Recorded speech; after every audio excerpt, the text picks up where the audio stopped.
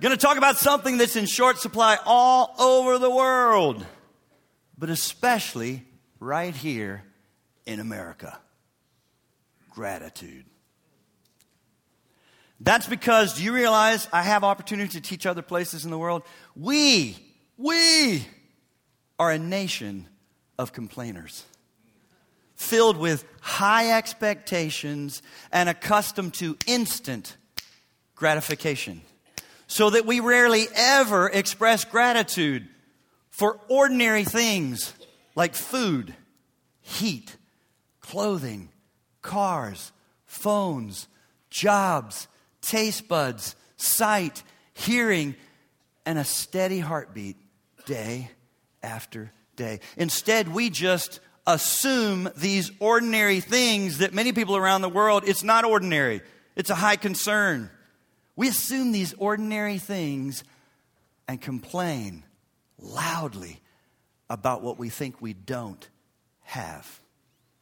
And this lack of gratitude has been apparent for a while now, because Os Guinness says in his book, Notes from the Underground, in 1864, Dostoevsky wrote of humanity, quote, "If he's not stupid," and Dostoevsky is saying he's not stupid. I know people are not stupid, so what's going on? If he's not stupid, he is monstrously ungrateful, phenomenally ungrateful. In fact, I believe that the best definition of man is the ungrateful biped.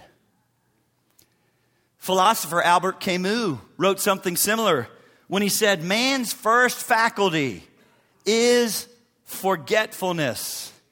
And then Os Guinness gives this insightful clarification. I want you to realize Christians are not the ones in a camp that's just full of stupid people.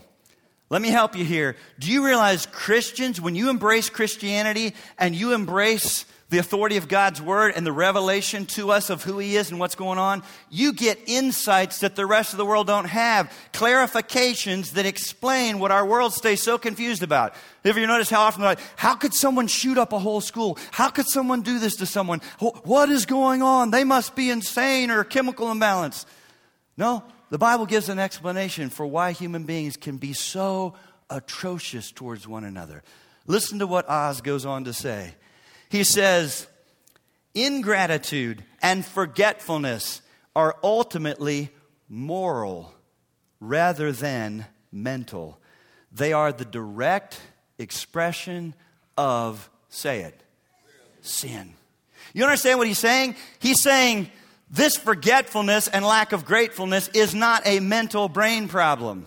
It's a moral heart problem. Forgetfulness, ungratefulness, forgetfulness, ungratefulness. It's coming from a heart problem. You forget what God and other people are doing for you every day, and you don't say thank you. And you forget. Forgetfulness, ungratefulness, forgetfulness, ungratefulness. It's a heart problem. He goes on to say, no culture has nourished such tendencies as consistently as ours. We pride ourselves on being autonomous, self-created, and freestanding.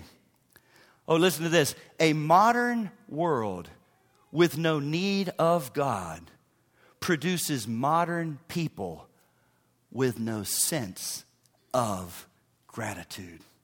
Oh, that's good. I mean, it's bad news, but it's so accurate. We've got this modern world. We've come so far. Guess what? In this modern world, we think we've moved past any need of God. When you see no need for God, you will express no gratitude for anything. These two things go together. And so listen to me. A grateful heart is not something you want to try to stir up once a year during the week of Thanksgiving. Oh, no, no, no. You want to be working on this. You ready? Every day of your life. Stay with me, because it changes how you live. Do you realize gratitude changes how you live? Because it becomes a lens through it which you see the world differently. It actually enables you. Some of you are struggling, saying, why is my life the way it is? I want better. I want more. I want more peace. I want more joy.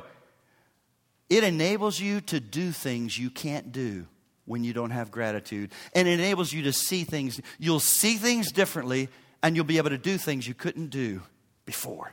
Let me show you what I'm talking about. Go to Luke chapter 17. Luke chapter 17, because here's what I want you to realize. Look at me a minute.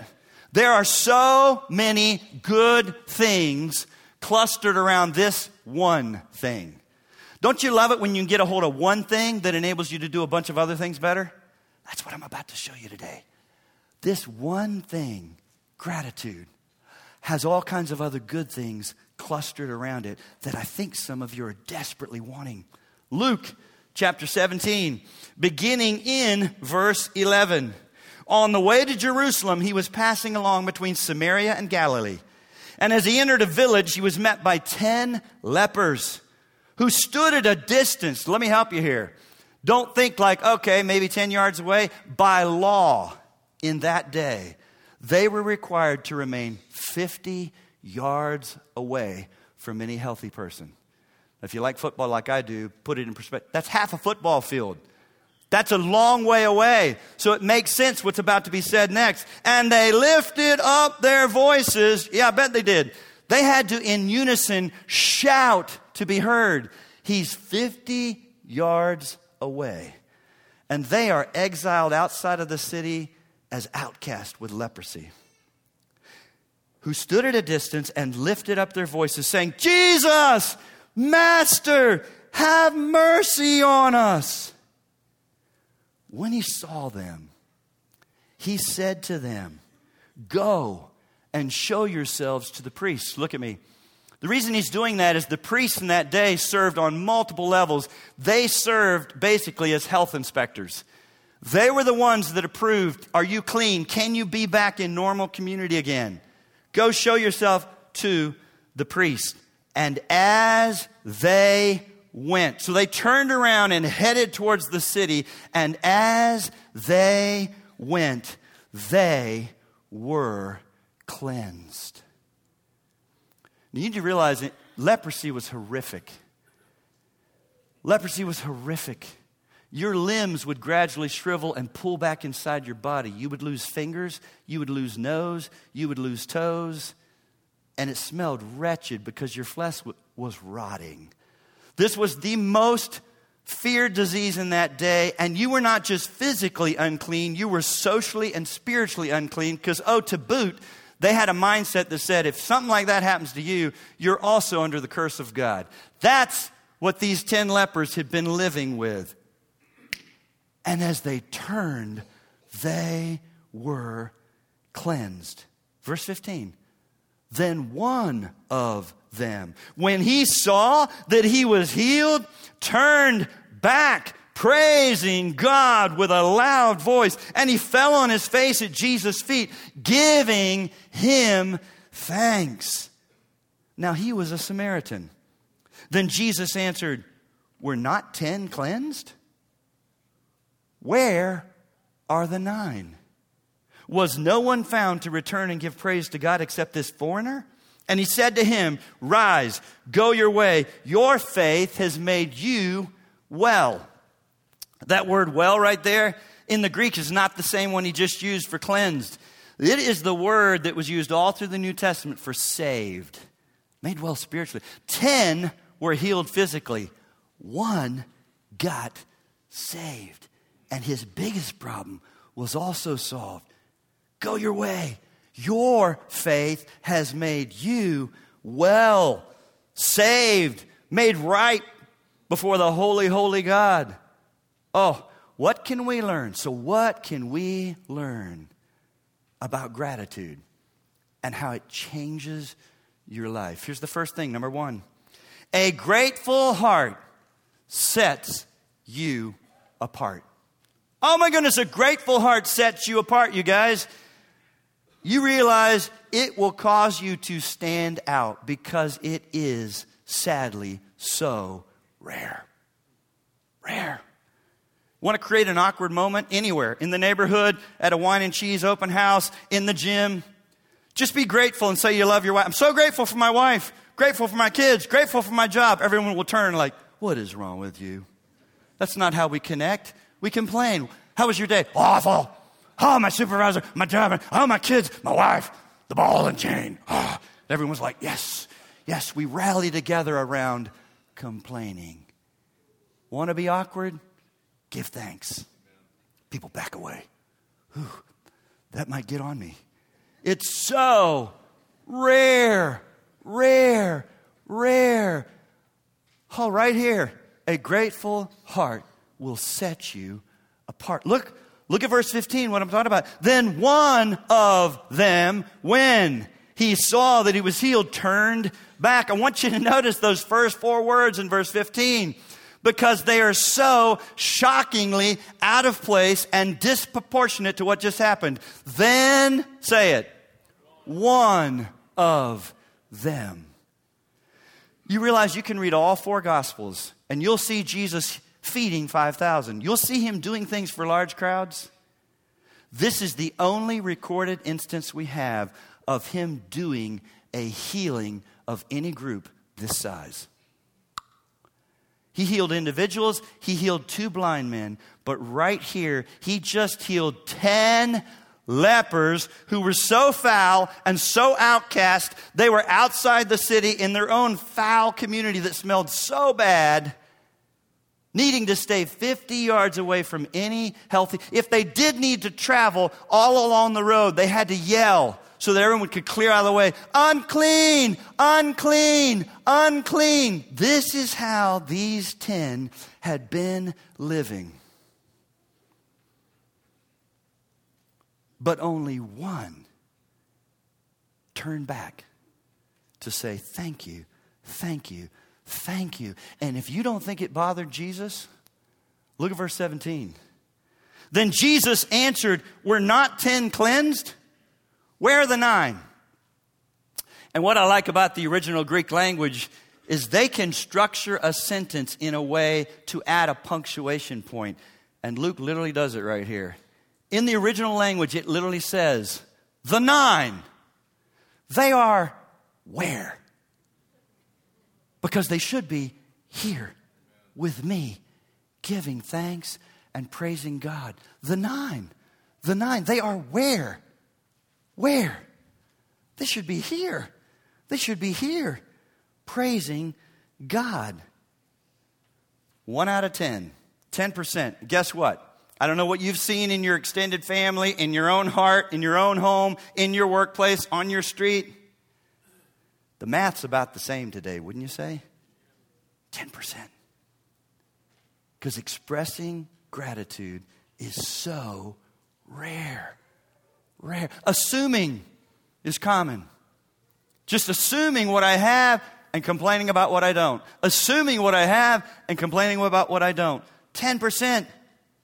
Because very few people take time, listen to me, take time to express it. Here's what I want you to understand from this passage. You realize we're not talking about, and Jesus is not trying to help us see, oh, you need to be grateful. You need to feel grateful.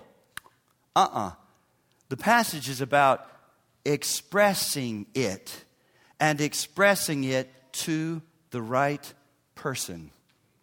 Here's what I believe.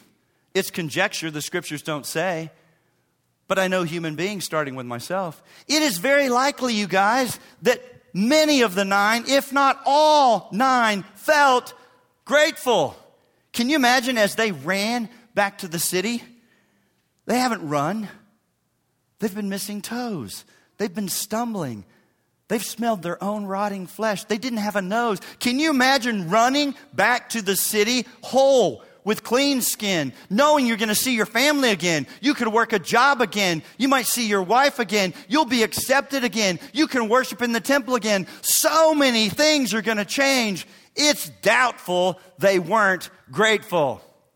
What he's bringing home to us is it's not feeling grateful that changes your life. It's expressing it, and expressing it often to the right person. That's what changes your life. Only, it's likely that all 10 felt it. Only one stopped, turned around, went back, fell at his feet, and gave thanks to Jesus loudly, thanking him. Oh, thank you. Oh, thank you. Oh, thank you. Oh, thank you. And that's why the Greek word that's used in this passage, as well as all through the New Testament, I want you to know, when you see this word, giving thanks, all through the New Testament, it is the word Eucharisteo. And it literally means, it's where some of our church friends and other denominations get Eucharist. When you take the Lord's Supper, it's the Eucharist. Because, man, when you take the Lord's Supper, you ought to just be flooded with thanksgiving. We're giving thanks for the broken body and the blood of Jesus. The broken body, Eucharist. It's from the Greek word Eucharisteo, and it doesn't mean feel thankful. It literally means to give thanks or to express thanks. That's what changes your life. Oh, listen, if you never feel grateful, you'll certainly never express it. But just feeling it is not what changes your life. You start expressing gratitude out loud to the right people, and it'll set you apart. You know, so many times we want to look different, right? Do you want to be different? I want to be different. I want people to say, what do you have I don't have? I want to be his salt and his light. I want to be that peculiar people, but sometimes we take up the wrong causes thinking this is what will make me different. And very often I watch Christians, you look just like everybody else. You want to be different? You want to have people say, what do you have I don't have? Try gratitude. Try expressing gratitude out loud, often to the right people. Number 2, let me show you something else. How expressing gratitude will change your life. Number 2, a grateful heart. Here's what happens. Brings you back to him again and again. Some of you do not have intimacy with Jesus. You started with him and you're saved. You're not going to hell. Praise God. And you wonder sometimes when I talk or someone in your small group talks or you have coffee with a good friend, what am I missing? It's like they know him. It's like they actually love him. It's like he's real to them. Folks, many of you started with Jesus and you've left him behind. You realize when I want to be with Jesus, I usually have to go back because he doesn't move as fast as we do. He's not in a hurry like we are. You will not build intimacy with Jesus in the fast lane, multitasking. When I want to know him, I have to slow down, and focus on him and spend time with him. What'll bring you back to him? And this thing gets going, and it's like, oh my goodness, the more I know him, the more I want to express gratitude. The more I express gratitude, the more I want to know him. This thing takes off. And it's inexhaustible because he is inexhaustible. You ever going to hit a year, you're like, well, there's nothing new to know. There's Jesus. No. I've not gotten bored. I've not thought, I need to. It's like, oh, thank you. By God's grace, I want you to know, this is something in my life now that I'm so grateful. I talk to him out loud all the time. I give thanks out loud. Oh, thank you. Thank you. I did it in my office. I do it all the time. I didn't like this sermon. I didn't like this outline. I didn't like anything. I got on my knees and said, God, you got to help me. You got to help me. You got to help me. What do you want to say to your people? Your people, they're not mine. And I worked for an hour and a half on the dry board, and I got excited. And I knew he did that. He did that. And out loud, I'm moving around my office. I'm sure Pastor Fannin hears it all the time. Who's he talking to? Jesus. Jesus. I get excited. I'm like, God, you're so good. You did it again. God, you're so good. You did it again. Thank you. Thank you. Thank you for helping your little Crispin. There was a guy from Haiti in our church family forever ago. And on a testimony Sunday, he went to the microphone and he was from an orphanage. And I'll just never forget. He wanted to go back as an engineer to Haiti, and he said to all of us, so pray for little Crispin. That was his name. And that's just stuck with me. Vicky and I, he was so sweet, so gentle, so dependent. And that was like 20 years ago, and we said to each other, oh, God loves to help his little Crispin. He helps, and he moves towards, and he builds intimacy, you guys, with grateful, humble people. Oh, Gratitude will bring you back to him again and again and again and again. Look at verse 15 again. I'm still getting this out of verse 15. Then one of them, when he saw that he was healed, here's the phrase, turned what? Back. Back. Sure, he was excited to see his family. Sure, he was excited to see the workplace, maybe where he used. Sure, he was excited to see his city for the first time and see what has changed. But he said, oh, no, there's something more important than that. He turned back. And you think about it.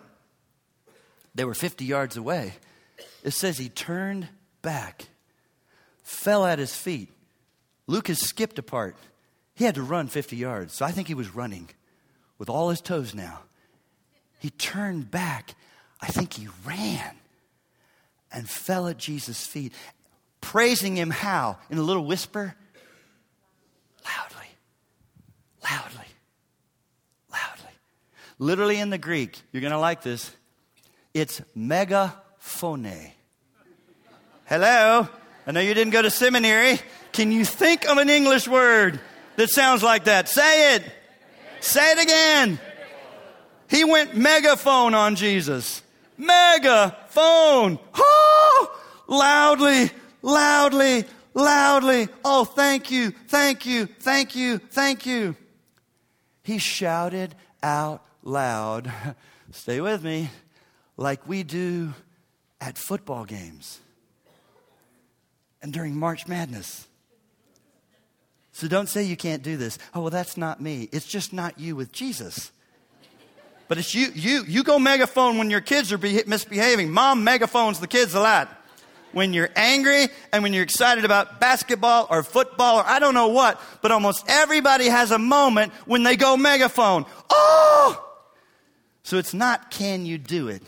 The only question is when and where do you do it? When does it show up in your life? When do you shift to megaphone?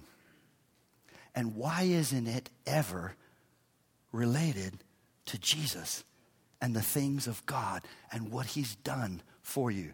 Now, I know I'm coming down hard on you, so now I'm going to be kind. I'm going to say, you know what? I think I know what some of the problem is. If you're like, because I have to work on it myself. You ready? You have to know what to shout about. In other words, you have to be seeing enough and knowing enough that you're moved by it. Seeing enough and knowing enough that you're moved by. Seeing enough and knowing enough that you're moved by it. If you just think of salvation in very fuzzy, generic terms, you'll never shout out loud. When you see more and you know more of what this actually means and what you've been given, I think you just might go audible, at least, and maybe shout. Hallelujah. There you go. You got to know what to shout about.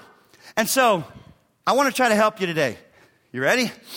There's something I say all the time. How many have ever heard me say, your biggest problem has been solved? Want to see your hands? All three campuses. Don't think I can't see you. I see you, other campuses. Get them up. You've heard me say, your biggest problem's been solved. Okay. Some of you probably think, he's saying that again. He says that all the time. If you'd like to actually want to shout about it, maybe the next time I say it, let me help you. Here's what's going on. For you to want to shout about something, you have to examine it more closely. And when you do, you'll be more amazed by it and want to give thanks for it. Examination causes you to be amazed almost in every area of life, right? You pick any field of our world. What happens when you dig into it? And astrologers know more about the skies and the stars and how many galaxies. You're amazed. The more you dig in, you're an ear specialist, and the more you know about ears and hands and babies and biology and whatever it is, the more you... I read an entire book about a guy who makes handmade violins and goes and finds the tree in Germany at the top of the hill, cuts it, lets it roll down the hill, leaves it till spring. It only caused me to appreciate violins more and say, oh my goodness, a handmade violin and how that sounds. Whatever you dig into and examine more closely, you will be more amazed by and grateful for. I'd say it to you this way. You ready? Examination stirs appreciation that leads to exclamation and maybe even proclamation. You hear me talking to somebody about Jesus? Some of you, that's proclamation. You say, well, I'm scared. I'm scared too. I sit there next to somebody who's like, they can't be interested. They look mean. They look scary. She looks young. I can't relate. I've got the same excuses you do. What moves me to proclamation, you guys? Some of you need to back it up.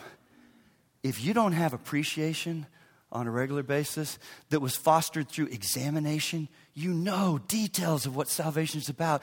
And you realize exclamation simply means an abrupt cry. It just comes out, oh, all by yourself. Proclamation is a public. You'll never want to go public if you aren't going private on a regular basis. Like, oh, God, that's so good. Oh, God, thank you. Oh, God. And you're like, well, when does that happen? Oh, here's something I never say. When I'm reading my Bible is when this happens. This doesn't just happen when I look at a sunset. Sunsets are amazing. They tell me nothing about my salvation. It's when I'm reading my Bible and I'm like, oh my goodness, he did that for me. Examination stirs appreciation that leads to exclamation and even proclamation. That we would be people that declare the praises of him who called us out of darkness into his marvelous light. But you'll have no desire to declare it to anybody if you're not exclaiming it to him and not moved with gratitude because you've examined it and like, So here's what I want to try to do for you. I want to take this, your biggest problem's been solved, and take it a step further and unpack it. I want to take this gem of your biggest problem's been solved, which is salvation. And like a gem, I want to hold it up in the light of God's word and let that light reflect and refract off of all the glorious colors and cuts of this truth. Because just like you think about a jeweler, it's been a while since I bought a diamond. But what are they trying to do? They're trying to excite you. So of course they communicate to you the 5 C's of diamonds. The color, the cut, the clarity, the carat, and the cost. Right? I want, like a jeweler, to take this thing called your biggest problem's been solved, and I want to hold it up to the light of God's word, and I want it to dazzle you and stun you as it reflects and refracts off of all the colors and cuts of this thing, so that you might begin to be stirred and want to praise God out loud. So here we go. And I didn't just grab this. Look in your bulletin. I've given you 10 things. 10 things that had to do with your biggest problem's been solved. Now I want you to know, I didn't just grab this out of a systematic theology book. Your pastor sat with his Bible and I ruminated and I thought, what are aspects of salvation your biggest problem solved? What are the things that move me and get me to shout out loud? And then I went and I found some of my favorite verses. So don't just think, oh, there's some verses in parentheses there. These are great verses. These are some of your pastor's favorite verses related to these 10 cuts, colors, clarity, carat, and cost of your salvation. Oh, I don't have time to slowly go through this, but I gave it to you this way because here's what I want you to do. Keep this bulletin. If you're listening online, download it. And consider this week, what if you sat with this and you said, I'm going to take one of these a day. And I'm going to pray it in and praise it out. I'm going to pray it in and praise it out. I'm going to pray it in and praise it out. I'm going to get a hold of what does it mean. Number one, if your biggest problem's been solved, you realize that means you have been forgiven. Not some, not in part, not what you've done and what you're doing right now, but even what you've not yet committed. It was all placed on Jesus. And Psalm 103 says, as far as the east is from the west, so far has he removed our sins from us. Oh, wow. You're forgiven. Oh, but there's more. Do you realize God could have saved us? We're enemies. Do you realize you can forgive an enemy and still say, I want nothing to do with you. I'm not going to crush you or destroy you. I forgive you. But stay right up where you are, way over there. I don't want to know you. I don't want to be intimate with you. I don't want to be close to you, but I forgive you. He didn't do that. If your biggest problem's been solved, you have been adopted. You're a daughter. You're a son. Brought into the family of God. Called by name. Oh, but there's more. Could you adopt someone and then treat them as second class, redheaded stepchild? Yeah, you could. He didn't. You have a robe of righteousness. You're covered in a robe of righteousness that's not your own, that's from Jesus, so that when God the Father, holy, holy, holy, looks at you, He sees the perfection of His Son, which is why He can freely love you, sing over you, delight. There are verses that say He doesn't tolerate you, He delights in you. Oh my goodness. I'm forgiven. I'm adopted. I have a robe of righteousness. And oh my goodness, something the world, all of us struggles with, and even the world writes books about it. You have freedom from condemnation and shame. You realize the world doesn't know what to do with shame? All the way back in the garden, what happened when sin arrived? They hid and they ran. They hid and they ran and they covered. And all our world's still trying to do it. How can I hide my sin, cover my sin, and run from God and other people? And when your biggest problem's been solved, you have freedom from condemnation and shame. Romans 8, there is therefore when? Now. How much? No condemnation for those who are in Christ Jesus. Oh my goodness. There's no cloud of condemnation hanging over you, which is tied closely together with the fact that you now have the ultimate final answer for a guilty conscience. You realize your conscience that God gave you is accusing you constantly based on the law of God. And then our enemy Satan jumps in and adds to it, accusing. And the whole book of Hebrews, I've given you some of these verses. Look at them this week. One of the main things it talks about is a clean conscience now. Because Jesus, the final sacrifice, died and rose again and sat down so that we could be cleansed, have a clean. You realize in the Old Testament, as they offered bulls and goats and heifer and sheep, they constantly still knew, but I'm not right. Based on the fact that it had to be repeated. It says they never had a clear conscience. In fact, they had a reminder of sins, as every year they had to come again on Yom Kippur, Day of Atonement, and bring that lamb. I know I'm not truly clean. I'm not really clean. I don't have a clear conscience. Guess what? Believer, child of God, daughter, son, you do. Because of Jesus. Because of a clean conscience. Which means you have unlimited access into His throne room. You can come as a child and ask Dad for stuff. He's not going to say, you again? I got other kids. No, unlimited access into His presence to ask for His help because your biggest problem has been solved. And you have His Spirit living in you, not hovering around you. Not just arriving from time to time to help you. In you, you have a new identity and purpose. Think about how the world struggles with identity. But people are attaching their identity to gender, attaching their identity to sexuality, attaching their identity to skin color, attaching their identity to all kinds of things that will fail them.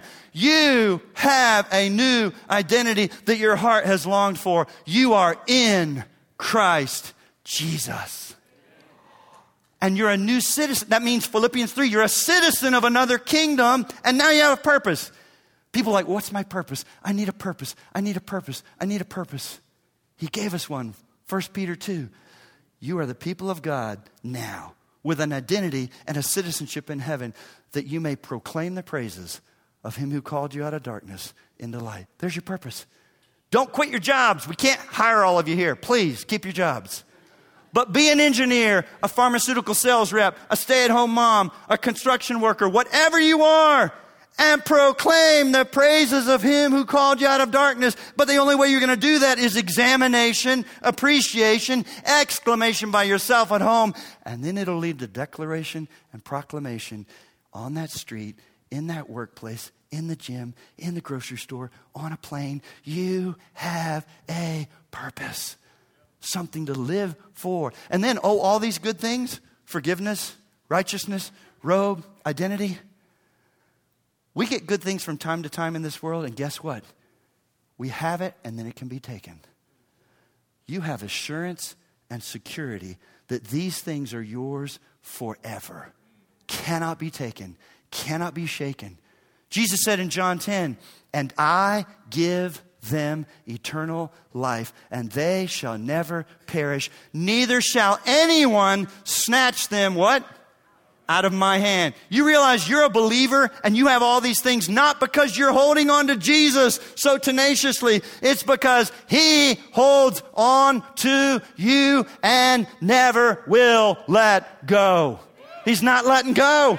He's not letting go. He's not letting go. You have a surety and security. Oh my goodness.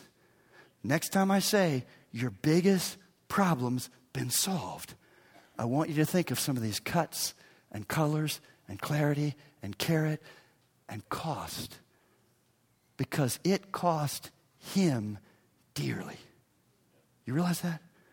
But came to you freely. By grace alone, through faith alone, in who? Christ alone, plus what? Oh, there's the gem of your salvation. But let me show you another thing gratitude can help you do. Oh, number 3, a grateful heart keeps you killing and cultivating some of the right things. You realize a grateful heart actually aids you in cultivating some of the right things and in killing some really bad things. I don't know about you, but it's a fight. I have a fight against my flesh and my sin nature and this world that cries out to me. So I'm looking for all the help I can get. When I find one thing that the Bible actually says will put on steroids and heighten a number of other things, I get excited. I want you to know this one thing called gratitude, expressing it out loud to the right people, it stirs up a number of other good things. First one, letter A, gratitude will keep pride from taking root in your heart. You say, whatever, there's bigger problems than that. No, there really isn't. I hope you realize pride will cause you to step into any number of other sins. It is a root sin, and gratitude will help you keep pride from taking root. It's almost like, I'd put it to you this way, gratitude is the rototiller of the heart. Pride starts to send its tentacles down. Here we go. With gratitude, it just churns it up. It can't get root. Don't hear me say I have no pride and I have no struggle. It can't get rooted in you because, think about it, a grateful person by nature is a humble person who's focused way more on God and others. A proud person is focused on what they think they don't have, that they deserve, what people aren't doing for them, how God has failed. An ungrateful person is focused on self. Think about how an ungrateful person, they're focused on my needs, my desires, my feelings, my hurts, and the failure of everyone around me. I know I'm going to step in a little bit here, but I'm growing weary of everybody. It's almost like a badge of honor to see who's the most broken. I'm so broken. I'm so wounded.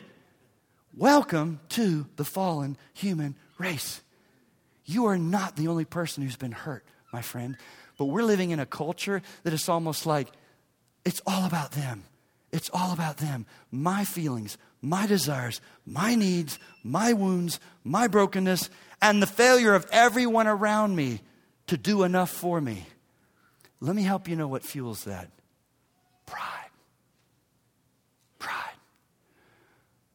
If you're sitting there and that's what characterizes you, oh man, when's the last time you gave thanks out loud for anything specific in your life? And let me help you. There are things you could give thanks for. No matter how messy it is, no matter how dark, no matter how broken, there are things you could give thanks for. Are you? It'll change you. It'll change you. It'll change you. Letter B, gratitude paves the way for peace and wisdom. Whew. In a world that's blowing up right now, that's so upsetting and unsettling, do you want some peace? I want some peace. Do you need wisdom to know how to navigate these times? Colossians chapter 3, verse 15. It's interesting. He says, let the peace of Christ rule in your hearts. That word rule is a Greek word that literally means umpire. Decide what a ball is in a strike. Some of you are letting things come into your heart that you shouldn't. The peace of Christ would say, nope, outside, outside, outside. Let the peace of Christ umpire your heart Let the word of Christ dwell in your heart. And I think it's interesting.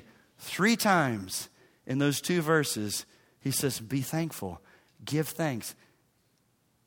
Gratitude, expressing it, is embedded in those verses 3 times. And here's what I believe. Gratitude opens the door and makes way for the peace of God to rule you and the word of God to dwell in you. Some of it is just bouncing off some of you. You want his peace to rule you? You want his word to dwell in you? Start expressing gratitude. And it'll clear out some of the shrapnel. It'll clear out some of the rubbish. It'll clear out some of the stuff that's just choking up your heart so that peace has no place and his wisdom has no place. Letter C. Gratitude breaks the cycle of destruction in my heart. Do you realize you still, as a believer, and I, as your pastor and a believer, still have everything within me necessary to destroy myself and other people around me? Bad stuff can still happen. What breaks the cycle of that? Expressing thanks. We don't have time to turn there, but I want you to do it this week. In Romans 1, verse 21, it says, they didn't honor God, nor were thankful. And then there's those verses about homosexuality. Keep reading. And you go on to verse 28, and it says, they did not acknowledge God. An unthankful person doesn't acknowledge God. And then he gives a laundry list of sins that are basically horizontal relational destruction. Malice, gossip, slander, brutal, unthankful, ruthless, faithless. You realize when you stop giving thanks, look at me, you start doing some horrific things to people around you. You're like, I don't want to be so mean. Maybe you're a mother. I wish I didn't just rip the heads off on my kids. Let me help you. Start giving thanks. Start giving thanks and watch some of that relational destruction settle down. One of the best things you could do for everyone around you is get grateful. And all your relationships get healthier. Because you realize an ungrateful person is typically a grasping, demanding person because they don't have enough. And when you are focused on God and giving him thanks, you build intimacy and dependency and you let up on people around you. You're less demanding and less destructive. Less demanding and less destructive. And it all flows from giving thanks. Giving thanks. Giving thanks. And finally, as we close, this one might surprise you, but I think it's so cool. Gratitude puts you in sync with the rest of creation. Do you realize, look at me, of all creation, we are most out of sync. We're created, I say it all the time, we're created in the image of God, but are actually most out of sync with God. Why? We rebelled. Trees, fish, animals, plants, oceans, mountains did not rebel. They are under the curse of sin now, but we are the ones that rebelled. And so when you begin to give thanks and praise him, you just start to catch up with the rest of creation. We're going to get to Luke 19 in a year? No, I don't know. We're going to get to Luke 19 where you'll see Jesus say, if these people around the street right now don't praise me, the what will cry out? Rocks. You realize rocks and trees and oceans are more ready to praise him and give him thanks than we are. You begin to get in sync. And here's what also, you get more in tune with heaven. When you look at scenes of heaven in the Bible, and I've given you one in your notes, Revelation 4, you will see all kinds of creatures loudly praising him and giving him thanks. You get in tune with heaven and you get in sync with the rest of creation when you cultivate gratitude and become a grateful person. Oh, listen to me. This is not one of those messages like, be thankful. Why? Because you should. Oh, I hope I've got you more excited than that. This one thing has all kinds of good things clustered around it. Let's do this together. Let's become peculiar people that examine what he's done for us. Begin to appreciate what he's done for us. Exclaim, thank you privately. And then go public with proclamation and begin to see people around us changed for His glory. Oh God, thank you. Thank you. Thank you for saving us. Give us greater awareness of what that means, what you've done, who you are, what you've done, who we are, and what's to come. Who you are, what you've done, who we are now, and what's to come. And make us people that easily and quickly shout out loud. We pray in Jesus' name. Amen.